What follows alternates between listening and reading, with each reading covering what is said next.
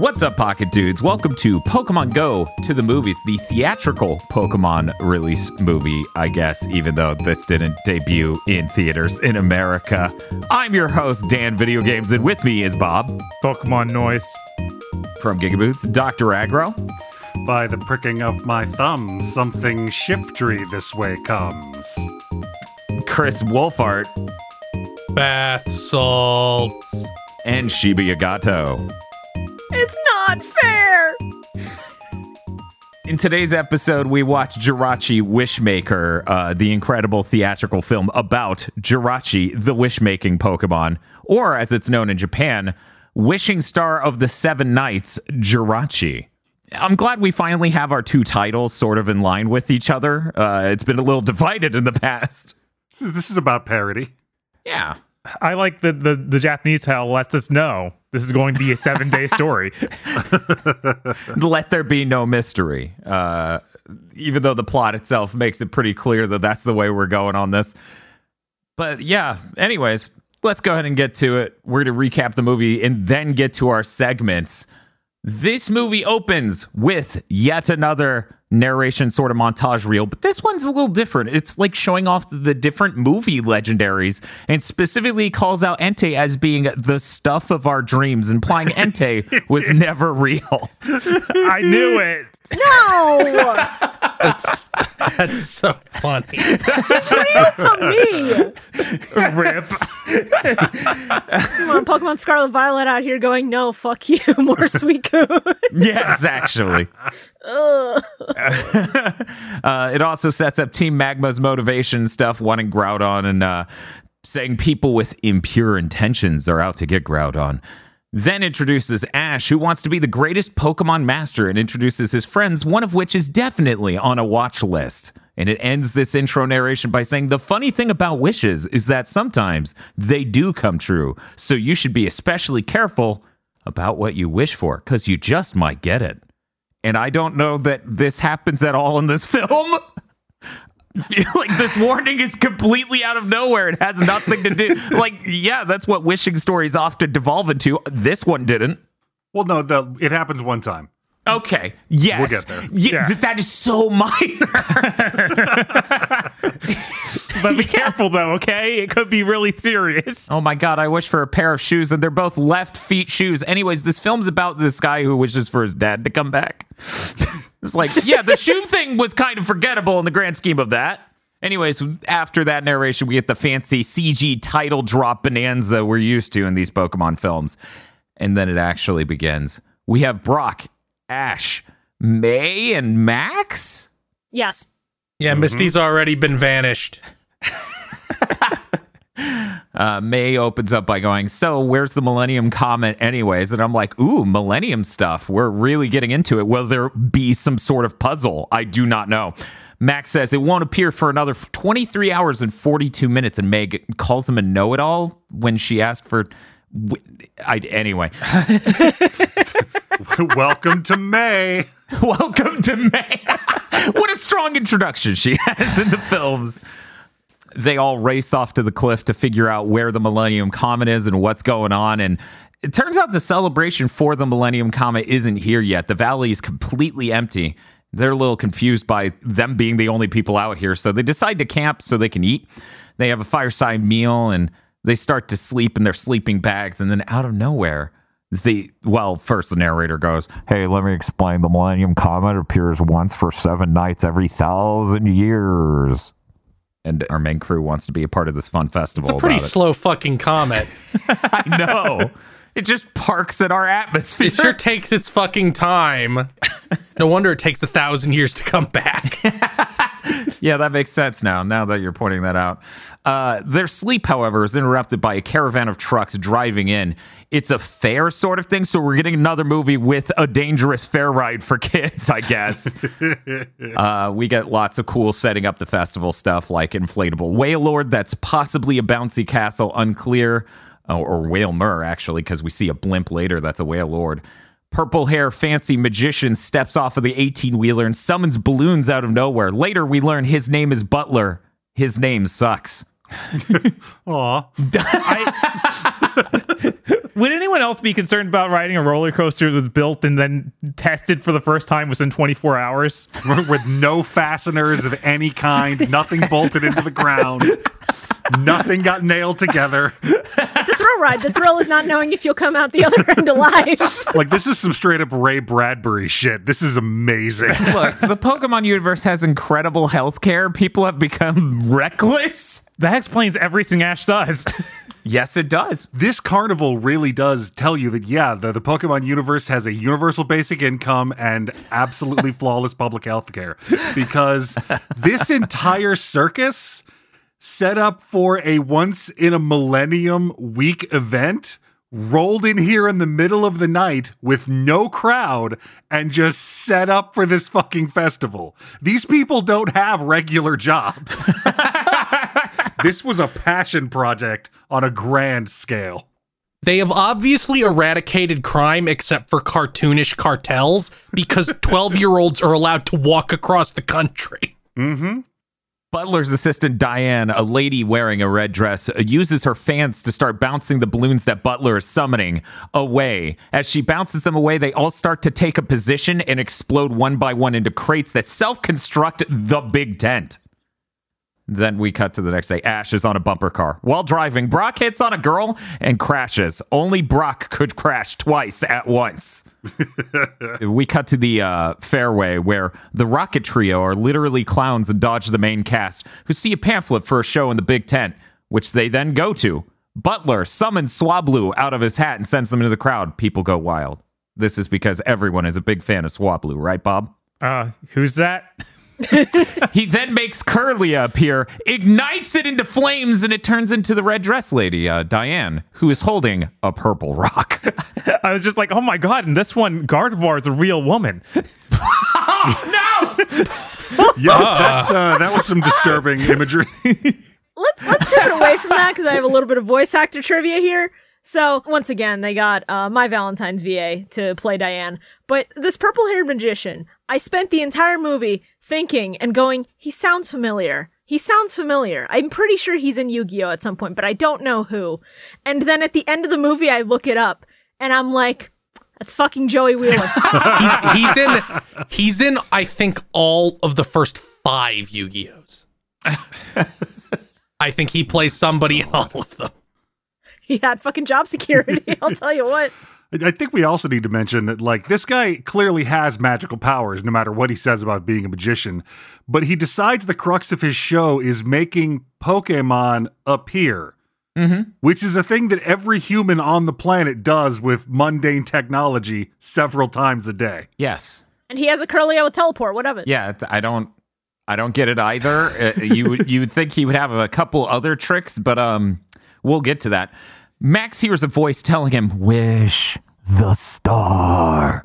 Brock, meanwhile, concentrated eye on the goal, goes, "I want to have a job where I summon women." When will Brock be sent off to the farm with Misty? It's a hot minute. Yeah, it's pretty cruel that Misty went before Brock, but anyway. The crystal starts communicating with Max directly yet again and says, "Wishmaker, the comet." Max sees the purple crystal and then hears more. "I wish you were here." Max then storms on stage and Ash tries to get him off of it. He's like, "What are you doing? We're going to get in trouble. Get off the stage." I'm sorry about him. He's like doing a thing and you expect them to explode, but no. Butler just goes, "Ladies and gentlemen, it seems we have some volunteers." And I'm like, these kids are going to die. I just sat here watching this like, man, Ash cares more about Max than May does. Yes. Yes, that is the click here. That is the exact social relationship these characters have. May's one talent, putting Max to sleep with her spell. But we'll get into that later. Butler goes, "You must be in show business because your timing is impeccable." And Diane goes, "Fellow magicians, what is your name?" Ash goes, "My name's Ash." And Max goes, "And mine's Max the Great." And I'm like, why did he say that? Little shit. Butler goes, "Let's do it. Since you're obviously great magicians, feast your eyes on Butler's burning box. You must simply escape the box before it bursts into flames." And Diane goes, "That's your cue." And Max goes, "But Diane, we're not really magicians." And Jesse goes, yeah, and we're not really clowns. Yeah. That's the best line of the movie. And I'm just like, yeah, you are. Yeah, right. You're not aware of it, but you are. You're just lying to these kids. And we're respectable adults. And no one will ever find you. No. I've seen this episode of Goosebumps. They're going to get in that box. They're going to disappear. Everyone claps. The next day, they're going to be marionettes up by the side of the fucking circus tent. Butler goes, if they're real magicians, then they should have no trouble easily escaping the burning box. To make it more interesting, they only have 10 seconds before Dusclops uses his hyper beam to blow it up. The countdown hits 0 as Butler counts down. And right as Dusclop uses hyper beam, and, Ash and Max are losing their minds inside of the box, the inside ends up being some sort of escape passage, like a platform flying downward that hurtles them underground to the entrance of the entire big tent. Butler calls attention. He's like, and there you go, they escaped. They're at the back. And Ash and Max look like they just crapped their pants. They're just standing there in shock that all of that happened. Why did they have to cut it this close to the hyper beam? Because if one thing goes wrong, they're just obliterated on stage. Yeah, there's a reason the circus sets up in the dead of night, far away from populated areas. They're on the run. They're just mildly rebranded so they could be a Millennium Fair. In the middle of this fanfare of such an amazing magic trick, Team Rocket steals Pikachu with an extender claw grabby thing and seals him in a plastic ball. Mighty Ina and Curlia don't get anything fancy. They just get a net, and they start floating away in a hot air balloon. Butler's like, yeah, no, that's not happening, and has Dusclops attack them to knock Pikachu loose from the ball. Pikachu lands on stage, fries Team Rocket. They drop the other two Pokemon, and it's like, okay, well, we took the Pokemon back. They're good now, right? And Butler's like, no magic show would be complete without a vanishing act. Dusclops use Nightshade. Yeah, why would you start shit with somebody with a Dusclops? That's not that's not a light hitter. I don't know. Team Rocket starts shit with everyone, except for, occasionally when they fold and creep underneath the door frame to get out of the way. I feel like they typically don't try to start shit with gym leaders who would just wax them instantly. Butler's like, for my next magic trick, and pulls out a handgun. Well, there we go. That's the gun check, everybody. Yep. I feel like they didn't solve anything. We just killed Team Rocket. No, it's cool, because after that, Max is going to pull the gun from his hand and shoot Butler, and now the movie doesn't happen anyway. Is this the first time Team Rocket's done their Team Rocket shit during a movie? No, they usually say the blasting off again, and cut it off early. Which part? The stealing Pikachu? Yeah, I mean the stealing Pikachu and being bad guys. No, they have done that before. Yeah, at least once, but there was definitely, I feel like the last couple they haven't. Yeah, the last couple, they've been really out of work, as it were. Mm-hmm. It's weird. Yeah. But yeah, Butler, has Dusclops use Nightshade. They blast off again, and May points out, everyone thinks Team Rocket was just a part of the show. We move on. Lanoon roller coaster. We move on. Jirachi. Jirachi awakens once every 1,000 years. The Great Butler says it's asleep in the crystal and explains to wake from its slumber, Jirachi needs two things. The Millennium Comet to be visible in the night sky, and it needs a friend. May makes fun of Max for first hearing voices and then becoming friends with the rock. And after Max is given the rock and happy about that, May gets jealous because she wants to hold the rock. So I see May has slotted in nicely into setting women back the same way Misty did. Is this why that meme took off from that scene in the anime where James and Ash are just really let's send those women back to the Stone Age where they belong? Well, I don't remember May being this bad, but I guess it makes sense. Maybe now. she'll improve going forward. That's the hope. By the way, when a wizard hands you a rock and says, this talking rock is going to be your best friend, that's just lack of survival instinct on your part. Yeah, I can't wait for the Pokemon movie when they get a fucking letter for Ash telling him that an unknown relative died and he gets all their inheritance if they can just stay the night in this one haunted mansion. he gets a letter going, the Prince of Kalos needs your help, Ash. You need to send him a small loan.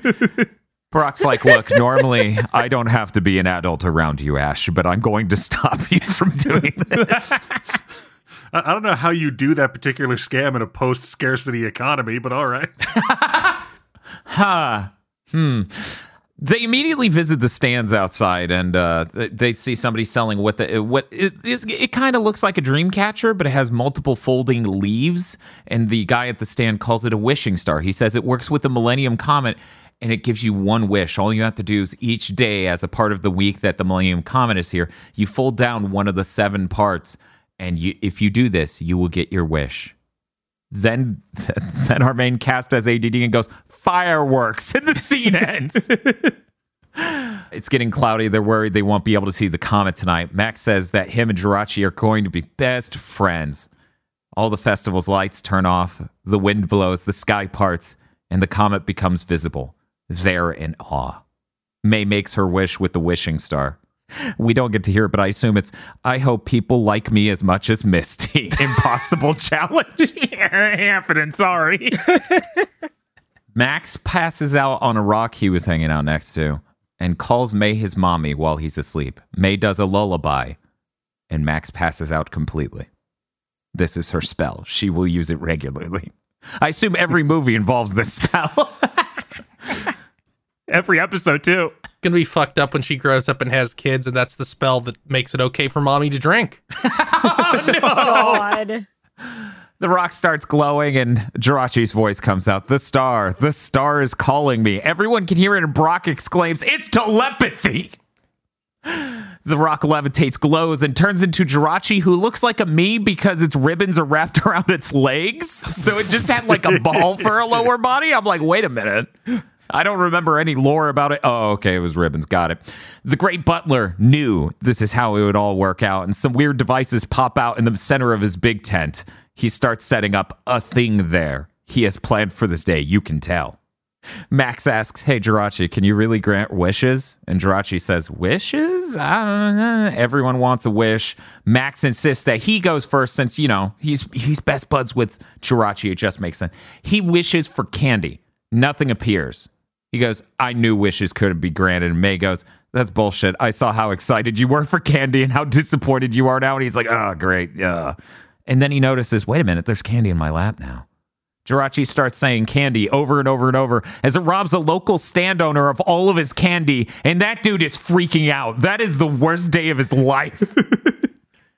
He's like, God has descended to remove all of my well-being. I'm so beyond bankrupt now.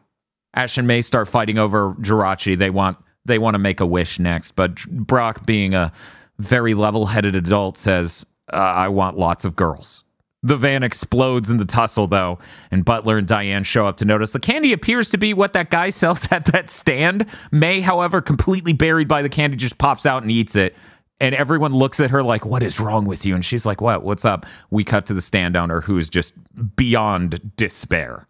May goes, okay, Jirachi, get rid of the problem. Jirachi goes, get rid of problem? Okay, wishes away, May.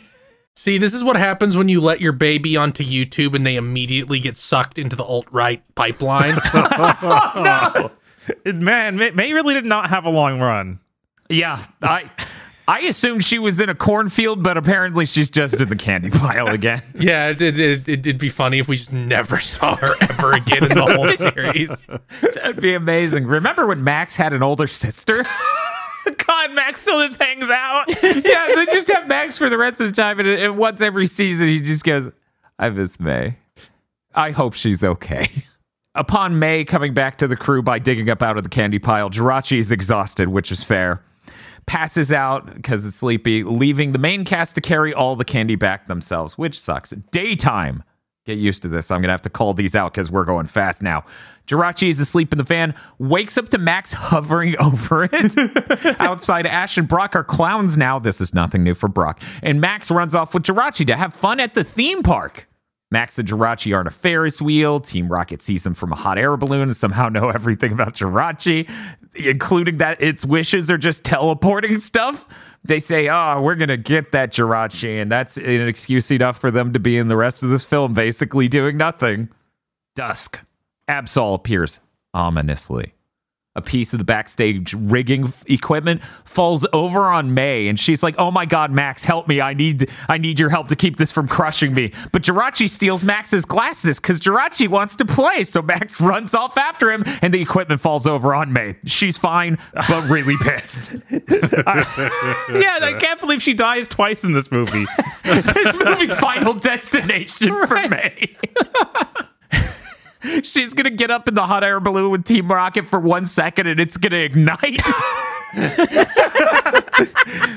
Absol's going to show up and he's only the omen of disaster for her specifically. Everyone else is fine. It's just she's going to have a bad time.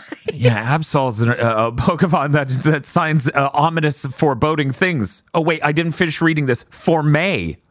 It's just for May Pokemon. So... she's pissed. Max finally catches up to Jirachi, puts his glasses on, and just hears Absol. They look at a mirror near them, and it explodes open like in Shadowgate, and Absol starts attacking Max. Everyone wonders who that Pokemon is, instead of immediately trying to save Max. They explain, that's Absol, a Pokemon that appears before a great tragedy. And I'm like, yeah, that's great. A child is being attacked. Please go save it right now. That's the tragedy, Dan. Right. I just love it. You like Absol appears before great tragedy. What's the tragedy? That Absol's here. Right. Okay, so here's what I have to cop to this. I was looking away at the moment Absol appeared, and the first thing Absol does is do its Pokemon cry. Mm-hmm. And I was like, who the fuck is saying bath salts?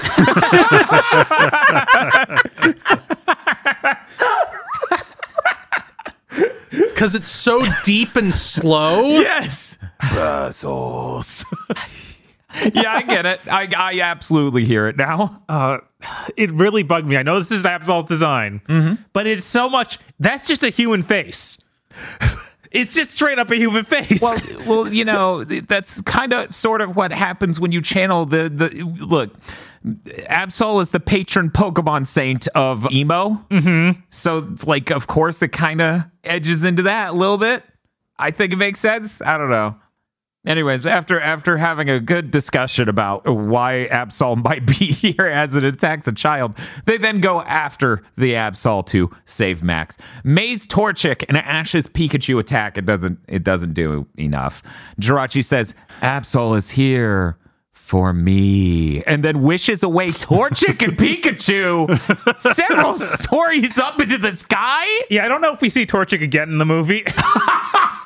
Oh no. I can tell you we don't see Torchic again in the movie because I was really excited and then Torchic disappears and I'm like, damn it. It's a real shame that Jirachi wished away Torchic. Yeah.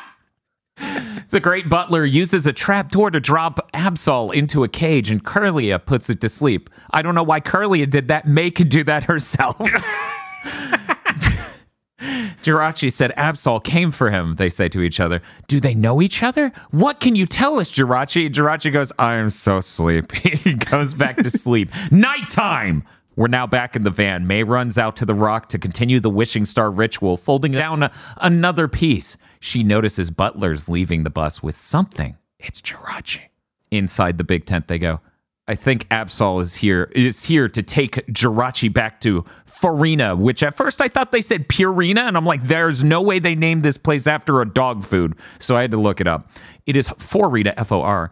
We shouldn't have taken him from there, says Diane. Oh, that's tragic, Diane. That's really where we fucked up. Absol's going to stab you to death to return it. Jirachi is placed in a machine to face him towards the comet and channel his power. The great butler says when he sees the comet with his true eye, then he can absorb its powers and make his real wish come true. Flashback! The great butler was a Team Magma scientist. This sequence, this scene, might be one of the funniest moments in a Pokemon movie to me. Because it's like, oh my God, he was a member of this terrorist group and he had this plan and clearly this is done with Team Magma backing and he's on stage in front of this giant crowd of Team Magma members and he's like, I have a fragment of Groudon. With this, I have a machine that could generate a living Groudon from it, and it immediately breaks, and the crowd just starts making fun of him. Yeah, it's like the weird, like the evil Pokemon team equivalent of like Shark Tank. It feels like a bad dream he's having. I know! Right?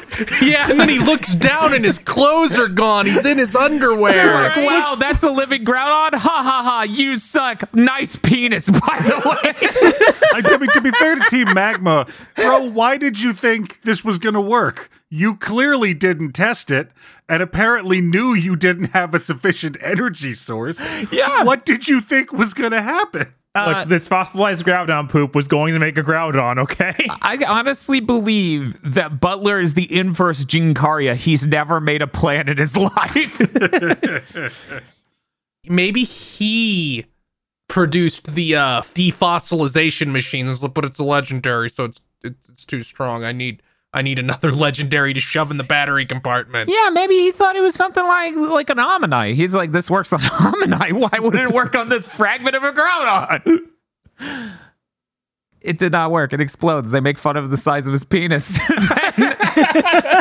He's like, I'm going to get back at them in that flashback. That definitely wasn't a nightmare with Jirachi's power to resurrect it. This is just like, you never worked for Team Magma. What are you talking about? She's like, I wish the normal Butler would come back. You know, the one who didn't hallucinate a backstory. He keeps turning to her and going, I need Jirachi to wish for a bigger penis, Diane. It's not enough. Hopefully Jirachi works like a genie and he gets 3 wishes. He loads the fragment into the machine, which makes a shotgun cocking sound, and he tells Jirachi to look at the comet already, and he threatens to have Dusclops attack if it doesn't. May tells everyone, yeah, I'm pretty sure Butler just stole Jirachi. And they start running to the big tent to be like, what the hell's up with this? A beam of energy goes up to the comet from the machine, and then it stays up there for a second and comes back down, and everything explodes. Max grabs a now wounded Jirachi, and Butler says, wow, look at that energy. Now I just need to figure out what the hell I'm doing. Diane pleads Butler to stop and says she never wanted this. And as Max tries to get away with Jirachi, Butler tosses Diane off of him and makes Dusclops try to stop Max. But then they just fry him with Pikachu, because that's what you do. It's like, oh, just fry him with Pikachu. We're good. Jirachi wishes he was home in Farina. Except for he doesn't, because his wishes are teleporting, and if he did that, he would be there already. So he just says it out loud, like, that would be nice. I wish I was in Farina. Maybe he cannot teleport himself, only other things. If only this movie went into what wishes were, because as it currently appears, it is the move teleport. Absol attacks Dusclops and runs off. It has escaped its cage. Butler goes, oh man, okay, you know what? I'm going to summon Mighty Ina. And I'm like, oh man, Mighty Ina has enough speed. It'll catch up and attack them. We cut outside. Team Rocket's bearing witness to all of this from a hot air balloon as the crew leaves in Butler's bus. Mighty Ina didn't catch up to them before they started driving off, but catches up to the vehicle and plants a tracking device on it. I'm like, damn, that's one smart dog. Yeah. The dog, like, assembles it in its mouth as it's running. It's a held item. I just need some gum, and there we go. Perfect. Wait, so he's a MacGyver? He's a MacGyver dog. Diane explains Farina is where Butler found Jirachi, and then explains Butler's motivations and plan. Max says, hey, maybe he should find some other way to get revenge. I'm like, Max is pretty smart here. Butler watches on a tracking device, and it unfolds a giant aircraft thing while being bitter that Diane doesn't understand his feelings. Daytime. There's a rough bus ride across the desert. It knocks the tracking device off. Nighttime. May continues her unholy wishing star ritual. Ash, Max, and Jirachi are asleep. She runs into Diane on the bus, who explains that she knew Butler since they were kids. He always had a way of making me smile. We flash back to them as kids, where he does a magic trick, and Kid Diane says, that was great, Butler. And he goes, aha, that's a great name, the Great Butler. Because, you know, the great part is the part that I need explaining, not the fact this man's name is Butler. Thank you, flashback. Look, his parents were just one of those couples who give their child a quirky name and ruin their lives. They were watching a popular sitcom, Butler, at the time, and they named him after the eponymous character, Butler. She hopes once the comet leaves, Butler can go back to normal. Daytime. Rocky cliffs. They're driving along the edge of them. The crew is very scared of the steep drop, and Rocket eats noodles in a hot air balloon. That's cool. The bus gets stuck in a muddy pothole, and they have to push it out. Nighttime.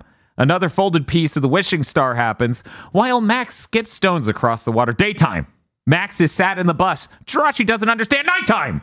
May folds another piece of the wishing star. It says only 2 nights left. Max gets mad about her counting the days down, because Max is sad that he only has 2 days left with Jirachi. Ash tries to console Max by explaining that even though friends may be separate, they are still there with you. And he misses Misty, because May is clearly no replacement for her. Yeah, I was like, this is probably written about Butterfree, but it reads a lot like it's written about Misty. Daytime. The bus pulls up to a cliff. They look out on Forina, a vast expanse of forested rocky spires. Majestic, nay, whimsical music plays as Swablu fly by in flocks. Tropius eat berries while making a very funny sound. Vibrava fly by going, like the microwave turned on, and Nuzleaf says, Nuzleaf, while sitting in a tree. Nighttime. May folds in another part of the wishing star. Max and Jirachi are playing Pull the Stick, which I guess is a thing kids do. May tells them to go to bed because they have a big day tomorrow. Max goes under the blanket with Jirachi and says, hey, here's the plan. After they go to sleep, we're going to wake up and play some more. But May gets the jump on them by using her ancient lullaby spell. During this sequence, Brock is like nodding his head, which is either he's getting really into this song like it's a real jam, or he's falling asleep. Because he's Brock, I cannot tell. His eyes are always closed. Daytime. Absol meets them on a trail in Farina and leads them. Dusk. They keep following Absol. Breloom, Lanoon, Electrike, Nuzleaf, and Flygon are all around, and they're like, that's great. All of those Pokemon say their name as a part of their cry, except for Flygon, and Max is polite enough to go, that's Flygon! The main cast enters a cave. Diane holds a lantern and follows Absol, who darts off into the darkness. They look upward at an opening that lets them see the comet from inside the cave, and Jirachi says, the star calls to me. Max cries and says he doesn't want Jirachi to go away. Jirachi says he must. Diane explains that Jirachi is getting ready. He will open his true eye and absorb the energy from the Millennium Comet. However, every time they say Jirachi will open his true eye, I'm like, and he's going to sing one of the 7 songs that ends the world, because there's something truly ominous about this creature. Yeah, the whole like open your true eye and the comet will give us power, and here, put on these white sneakers and drink this. I mean, also just look at that design. His true eye is horrifying. It's most of his body mass, actually. Yes. Yeah, he is some kind of horrible star creature. And yet he's a cute, horrible star creature. I love him. It's true. I expect him to be my butt in a Kirby game and then secretly the final evil boss. Right? I expect him to turn upside down, and now the true eye is like his head. Oh, no. Other eyes closed. God. The inverted star. The energy that Jirachi absorbs is slowly released into the earth, she continues to explain. Everything that grows in Farina feeds off of that comet energy. Wow. This is cool. We got like an ecosystem thing going on. Purple lightning guns, however, erupt from the cave walls and erupt Jirachi in a sphere, pulling it upward to a giant machine Butler is standing on. Butler explains that most magicians would end on an obvious trick like making a Pokemon disappear, but he's going to make one reappear. He loads the Star Baby into his machine and pulls energy from the comet. Meowth goes, see that? Jesse goes, do you think I'm blind? James goes, that would explain the hair. And I sit here thinking about, man, they had A tier material in every movie leading up to this, and this is all they can do now. I don't know. I think there's something really vicious about that from James. Why is James, like, Jesse's going to toss him out of the fucking balloon? I know. Like, I thought Jesse's delivery was going to be the highlight of that bit, and then James comes back with the backhand. Several CG levers rise up out of the platform on the machine Butler standing on, and other parts unfold to shoot lightning at the ground. This is when I realized Butler should do drawings on Pokemon Mondays because his Groudon is looking pretty fucked up.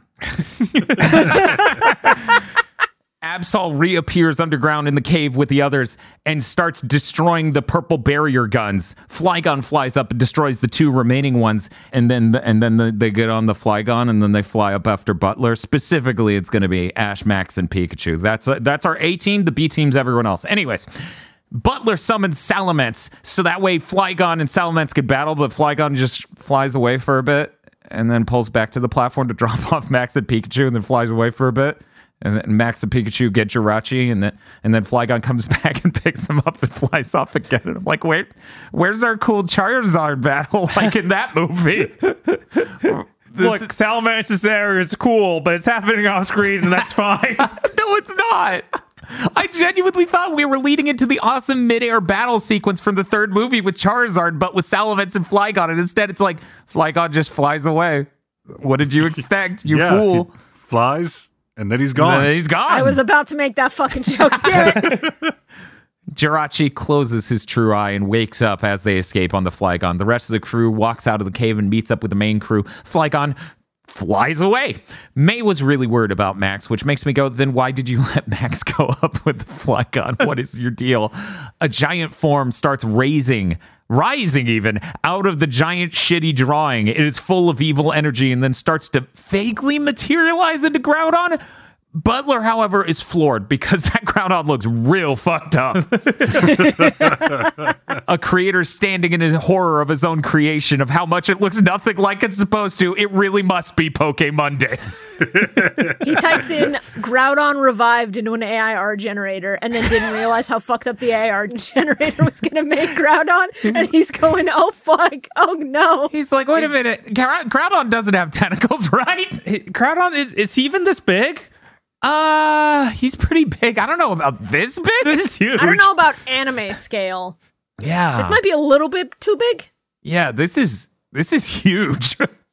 Yeah, he like this thing would whip that whale's ass.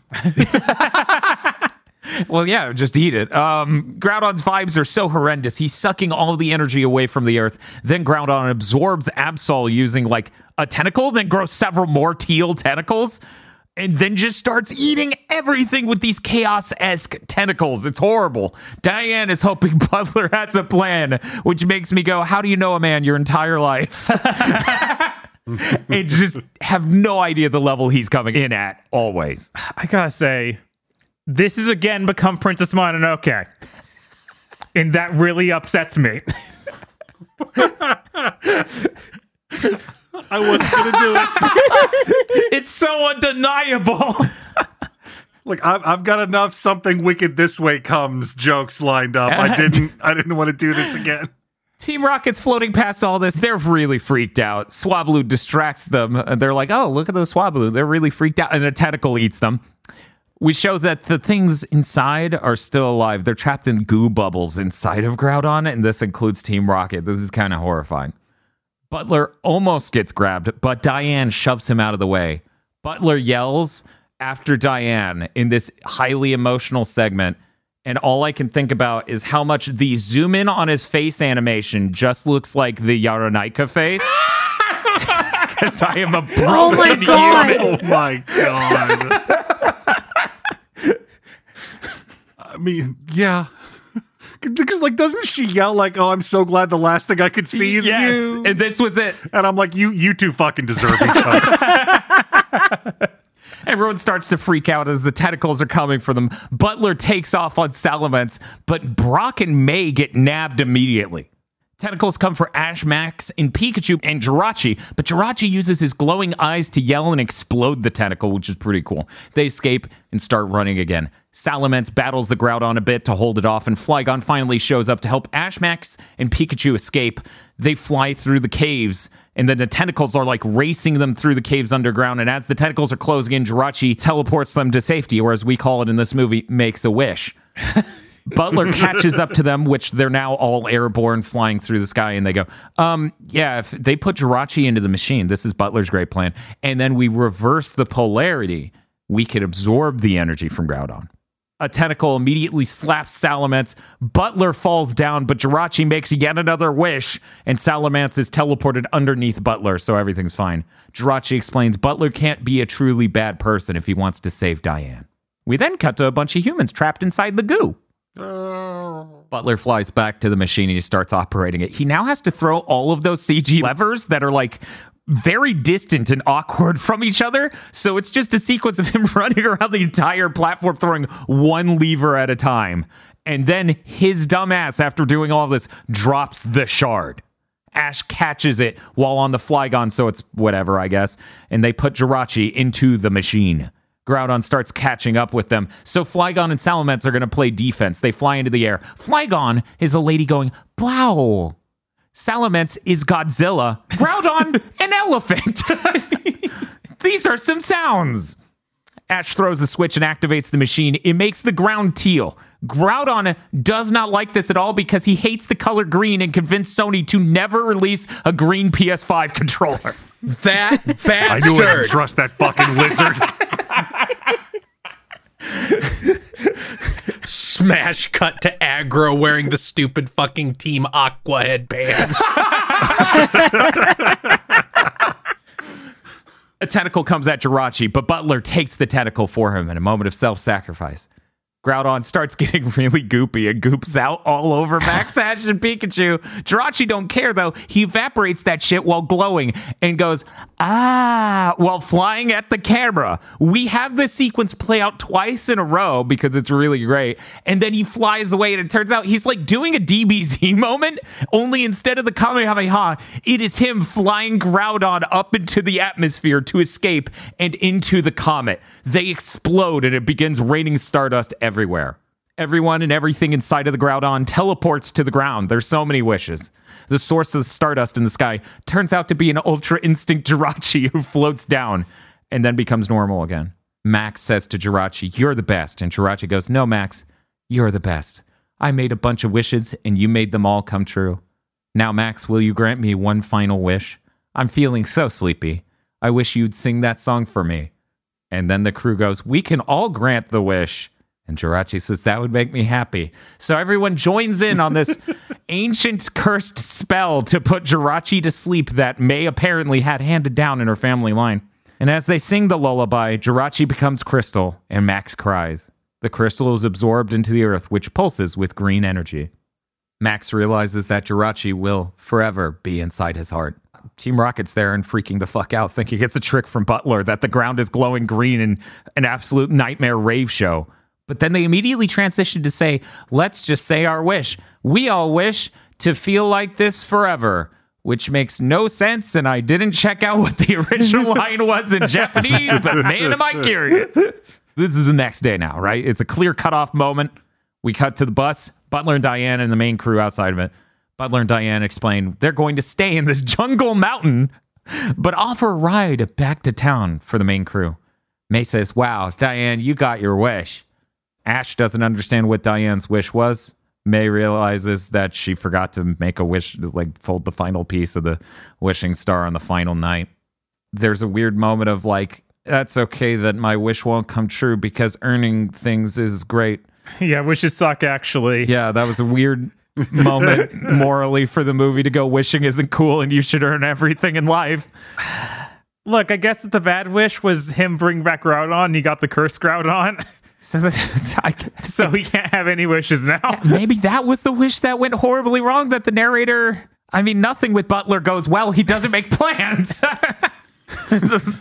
I mean, he didn't wish for like a fucked up giant evil Groudon. That's true, right? Yeah, but the monkey's paw curled, so he got a fucked up and evil Groudon. Yeah, curled and socked Butler in the stomach for sucking. They all start boarding the bus, and Jirachi speaks out to Max and says, he will never forget Max. They'll be best friends forever and ever.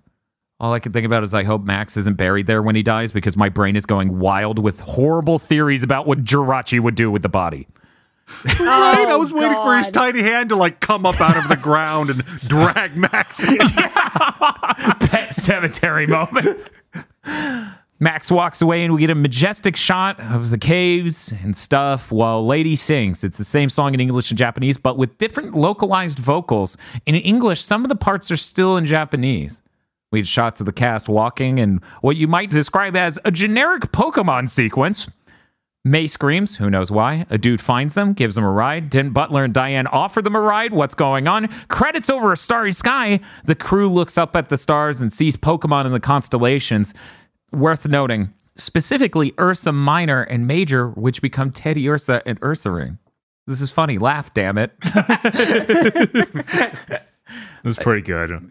I just thought it was cute. That was actually really great. None of the rest of them hit that hard, honestly, but that one was really, really good. Anyways, there are a bunch of shots of the main cast chilling, and there are a bunch of Pokemon constellations. Importantly, there is a Gardevoir constellation after that, there's a Pikachu, and then we end, and the song ends in English by going, "Make a wish," which they don't do in the Japanese version, and that's the recap, baby! Oh, they also don't do it in the movie, so that's fine. You make a very valid point. That's it for Pokemon, Jirachi, Wishmaker. We need to get on to our segments, but before we do, did you know you can get the next episode of Pokemon Go to the Movies earlier? That's right. You can get it up to a month in advance by going over to patreon.com/gbpodcast, where you get access to a ton of things, something like 900 commentary tracks. Not actually 900. It's just a huge number, and we struggle to keep track of it, for various movies, and an exclusive movie called Isolation 119. Anyways, back to the episode. Our first segment, the whimsy meter. On a scale of 1 to 10, how whimsical was this film? We're going to start with Chris. I'm feeling around a 6. There was definitely some whimsy with the journey and the circus and the lullaby. But then there was the Akira monster at the end, which kind of drags it down a little bit. So I feel like 6 is a pretty comfortable spot. Okay, Shibuya? I don't know. The entire setting and the premise of the comet and the fairgrounds is pretty good whimsy. The entire first 3/4 of this movie, aside from a couple flashbacks of this man having a nightmare where he was naked in front of a huge crowd, was just kind of fun and light and cheery. And yes, we have an Akira monster at the end, but that bitch goes down so easy compared to some of the other monsters we've had in these movies. And yeah, the ending's bittersweet, but it's whatever. I feel like this one's one of the more whimsical ones we've seen, honestly. I think I'd give it a 7. Bob? Yeah, I'm gonna have to go pretty high on this. All that circus stuff where they've made rides based on the Pokemon is super whimsical. And there's the Desert Butts Adventure, which is also pretty whimsical. And then they go to a magical forest. I'm gonna give this a 9. Wow. It's nothing but whimsy. There's that horrible monster, but whatever. Dr. Aggro? Yeah, this one is pretty balanced out by having polarized opposites. You've got the whole Something Wicked This Way Comes carnival, which is whimsical as fuck, but it's sort of balanced by the other part of this movie being Jirachi, the horrible elder thing from beyond the stars, awakening the dread Groudon thing, because the stars are right. So it really does sort of even out to about a 6. Okay. I'm personally going to give it a 7 because I think it is really, really whimsical, but it's weirdly intercut with sawdust. There's a lot of board in a bus on this field trip vacation with your parents in this whimsical film. There is also some horror at the end, but yeah, as Shibuya was saying, it goes down easy. Groudon's I'm sorry. Oh, God. Oh no, they reversed the polarity. Something that doesn't make any fucking sense. Look at Aggro, you can always reverse the polarity on any sort of scientific device, and it fixes whatever it did wrong. Oh, no. Oh no, he flipped that fossilized canister around? I guess that fixed the problem. To be fair, I do believe Butler would screw something up with something as simple as that. That man can't get anything right because he hasn't rehearsed or practiced a day in his life, which is weird because he even referenced rehearsing this as a bit with Jirachi and other people multiple times. I don't buy it for a second. We're moving now to the Dex check. Let me go ahead and read the full list of Pokemon that appear in this movie. Ash. Pikachu, Meowth, Wobbuffet, Halo, Trico, Corphish, Torchic, Beautifly, Fortress, Lotad, Mudkip, Jirachi, Mightyena, which I say Mightyena, but the movie says Mightyena, and I'm like, it's clearly a hyena. Anyway, Curly, a Dusclops, Salamence, Groudon, Absol, Vibrava, Flygon, Electrike, Poochyena, Tropius, Lanoon, Breloom, Swablu, Altaria, Nuzleaf, Aggron, Shiftry, Manectric, Solrock, Electrike, Poochyena, Mewtwo, Entei-Ho-Oh, and like we're getting into the intro ones now, but Fake Entei-Ho-Oh, Lugia, Celebi, Latios, Kyle Ogre, Groudon, Skitty, Delcatty, Numel, Camerupt, Shroomish, Bulbasaur, Vulpix, Beautifly, Wingull, and Butterfree. We got a lot of those during the intro, frankly. Anyways, that's the full list. We now need a Dex check score. How good was the Dex representation in this movie? This is a 1 to 10 scale. We're going to start with Dr. Aggro. This movie is straight up quality over quantity. You've got the explosion of third gen onto the screen. There is a bunch of shit in here that is good stuff. Personally, for me, there's a lot of green Pokemon in this lineup.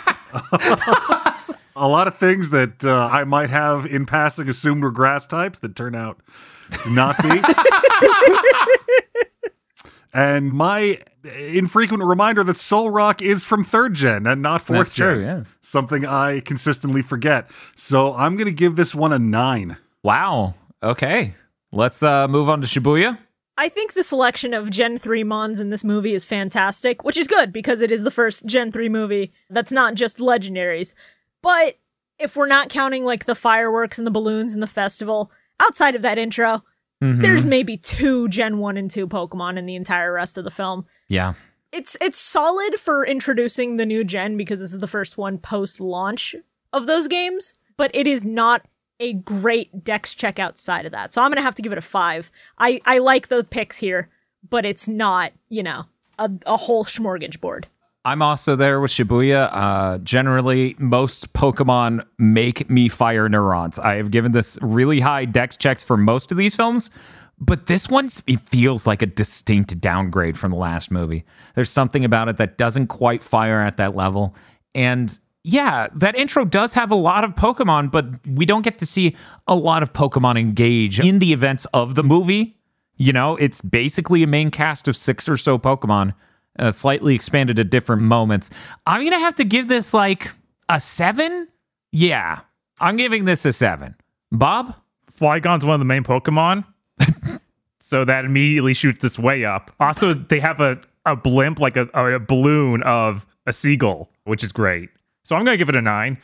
Bob, a seagull's a bird. That's not a Pokemon. I keep saying that too, but they keep putting them in the movies. Chris, where's your Dex check coming in at? This movie has Absol, it has Kirlia, it has Flygon, it has Dusclops.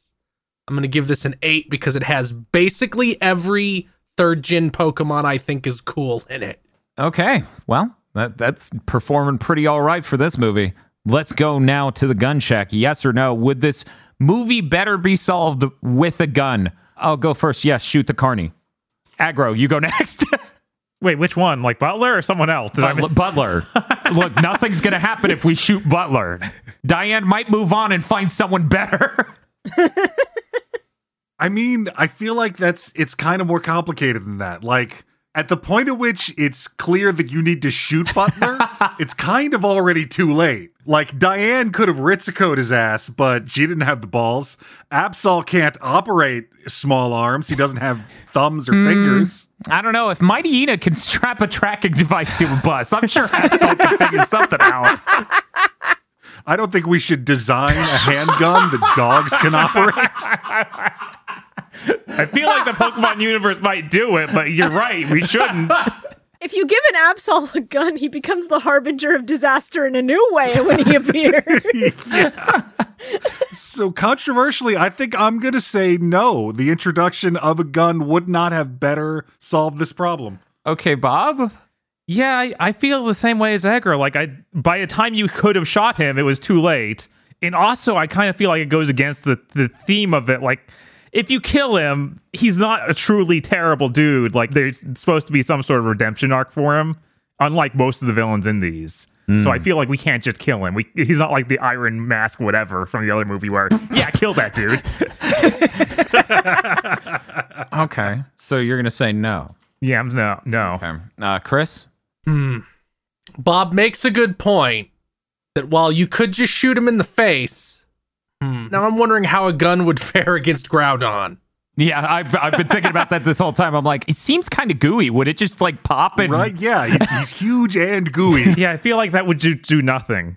You think he absorbs it? Yeah, like, I think it just goes through and doesn't even affect him. Like, you bring out the tanks even, it does that. It looks like one of those, what is it, exercise gel bodies they used on Mythbusters all the time. God. Yeah, made of ballistic gel.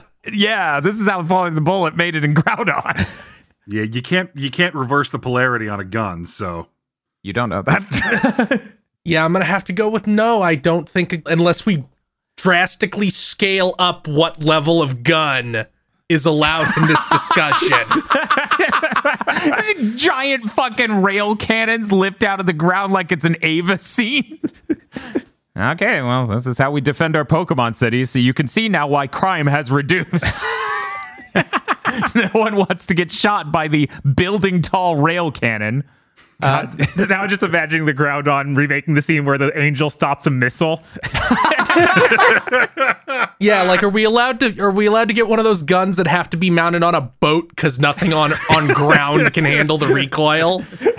Yes, but you have to mount it on like Kyogre or something, so it just shoots once and he spins slowly. Shibuya, what are you thinking on the gun check? I think yes, but for different reasons than people are thinking. I think you're thinking a little too small here. And I think that if Butler had a gun when Team Magma fucking laughed at him, things could have been very fucking different in this movie. Now, I'm not saying we need to shoot him. I'm saying if you give him the power to shoot somebody else, then the timelines change completely. That's all I could think about when Max is like, he should find a better way to get revenge. And I'm like, Diane, don't come to work tomorrow. Yeah, the movie doesn't have because Butler's in jail. Yes! Exactly. And then Diane can still go find somebody better. Yay! Happy ending for everyone. If we're doing the traditional sense, no. But I think give Butler a gun and things would be different. So I'll stick with yes on this. Hell yeah. Okay, that means we need to move on to our MVP segment. Who is the most valued Pokemon? I'll be generous. Chris, you can go ahead and start. Who's the MVP of this movie? Flygon, without a doubt. Why did I do that? Yup. Why did I do that? Congratulations, Chris. Flygon puts in work. He's not even a semi-legendary like Salamence. Right. He's not insanely OP like Salamence. But he gets the save. He goes a long time before he gets snatched. Yeah, and our main team doesn't have like their own Pokemon in this movie basically at all. So he becomes the Pokemon. Yeah, he's the winner. At the same time, like, couldn't they not make a Mega Flygon because Flygon's so cool? They're like, how do we improve on this? Right? Like Flygon, I mean, he's just the best in general. He's a ground dragon that looks like a grass bug. You just don't know what's coming. Okay, well, next we're going to go to Aggro. Aggro, who's your MVP? I think it's going to be Dusclops. He is holding that magic show together by himself. He is perfectly willing to hyper beam two confused children in a box. He's probably the reason that they're on the run. Butler's dumbass shouts a completely non-existent attack name at him, and he knows to use Will-o'-the-Wisp on Team Rocket. He is an understated MVP. Okay. Bob, what are you thinking? Absol. Damn it. Okay. He's extremely raw. No, I mean, that's just true. You can always faintly hear Linkin Park around it. It's true. That's And why he I like gets him. Jirachi out of the device, I think. Well, no, he breaks some of the tools. Yeah, he breaks the purple lightning shooting guns in the cave. Yeah, it's very important. Yeah. Shibuya, who's your MVP? You know what? I'm going to be controversial. I'm going to say it's the box legendary of the movie. I think Jirachi might as well be the MVP on this one. Jirachi says he wants to go home, which is where all the important shit happens. Jirachi saves Butler's fucking life, even though he kind of doesn't deserve it. But, you know, he didn't have to. but he chose to, and I think that's very cool of him. Jirachi's just a fun little guy. He knows how to be whimsical, unlike some people in this movie may. And I like him. He's cute. Yeah, Jirachi is really, really great. I hear he grants teleports. He does, yeah. 1 week out of every 1,000 years, he'll teleport anyone anywhere they want. That's the legend. This is a very subjective category, so I'm going to need you all to sort of stand by as I say Tropius, because Tropius is amazing, has bananas on its neck, No, and you're so goes smart. nom, nom, nom, nom, nom, multiple times. It's such a good Pokemon. I love him. And the fact they were like, foreground, the subject of the shot, he is eating. Enjoy. And I'm like, yes, I did enjoy. am. Thank you. Yeah, no, it's a perfectly acceptable pick after we picked pretty much everybody who does anything in this movie. Did we go a movie without picking Pikachu, actually? Pikachu did like a thing, maybe 2 things in the entire film, but it was like, yeah, whatever, Pikachu. Pikachu gets Jirachi out of the device Uh-huh. and also kills Team Rocket. Yeah. Yeah. Well, partially. no, like he just shocks them. He and- gets Jirachi out of the device, and then he gets the other 2 Pokemon out of Team Rocket's hands. Yes. Yeah, so Pikachu's really not pulling his weight this movie, that's for certain. Well, we got to move on to, is Ash in a coma, yes or no? Do you think there's a large amount of evidence in this film pointing to Ash being in a coma? We're going to go ahead and start with Shibuya. I think there is an argument to be made here that this is a coma movie, because it's wish fulfillment, could be like a stand-in for Make-A-Wish, I don't fucking know. And the big death Groudon at the end could be a metaphor for him trying to come back from cardiac arrest or some shit. But while those arguments could be made, I personally don't fucking see it. I think this is just whimsy fun times. And I don't think that if Ash is in a coma, he would ever invent a woman as tedious to deal with as May. It's a no for me. Oh, that's true. You have to wonder if the machinations of Ash's mind could create something as malevolent as May. Yeah, I feel like he wouldn't wish away Misty and replace her with May. Like, that just seems... No. Aggro, what are you thinking? Oh, no, that is entirely the hinge of my argument. The Misty that we are familiar with is entirely a coma Misty, and the fact that she is gone is number 1 on the list of evidence that this is Ash while he is actually awake. So, wait, if this is Ash while he's awake, does that mean the coma happened, but this isn't it? Yes. That's what I'm saying. But the answer's still no, because he's not in a coma in this film. Right. He is not currently in a coma. Okay, thank you for He's the between clarification. comas at the moment. That makes sense with how much head trauma he gets in these films. That's true. Maybe stop tackling things, Ash. That's why he never impacts anything after a fall in his comas. Because he never remembers it. Bob, what are you thinking? Is Ash in a coma in this film? Not this time. I don't feel like in his coma, Max would be the main character and get the befriend for Jirachi. Again, Yeah. just other people butting in on his adventure. I don't know. It doesn't check out in my head. Okay, Chris, does it make sense to you? No, I don't think he's in a coma. Man, this is the first time I think we're unanimous. There really isn't a single thing in this to point towards he's in a coma right now. I like the right now that is only now erupting into this segment. like it's clear that most Gen 1 and 2 Pokemon are all in his head and he's woken up in this post Gen 2 world. He woke up to Kino. I see. Wait, is that why I couldn't trade my Gen 2 to Gen 3? Yeah. Oh my god. They were never real. Oh no! It's okay, Sentry. You were real in my heart. We're now going on to Arceus Ex Machina, the segment that, on a scale of 1 to 10, rates how conveniently this movie came together at the end. Is it a real Deus Ex Machina moment that saves the day at the very end? We'll go ahead and start with Bob. I don't think it's really strongly that at all. Like, we have the establishment of this is going to last 7 days right at the beginning. Mm-hmm. And not that much happens during the movie that needs to be forgotten about or changed. Or reset. Or anything. Like, it seems very normal. I'm going to give it a 2. Okay. I'm also feeling that. Obviously, this is all a work of science. He reversed the polarity. You all heard him explain it. There's nothing magical or mystical about the ending of this movie. They just reverse the polarities. That's just science. Aggro, what are you thinking? Yeah, this is all very perfectly self-contained. There's nothing we need to cover up or forget about for the series. Even the carnival itself in the morning will be gone without a trace or a paper trail or any taxes paid. Well, especially not those, Jesus. I think I'm ready to give this a 1. This just loops all on its own. Chris, what are you thinking? Yeah, there's no Arceus Ex Machina this time, unless we're going to count any Star Trek-esque technobabble as being that, which I'm not ready to commit to. Is that a 1 or a 2? 1. Shibuya? I'm also giving it a 1. It's just its own little self-contained thing. It didn't have to go out of its way to end it, because from the start, they just say, hey, this is a week. Oh, look, the week's over. Bye.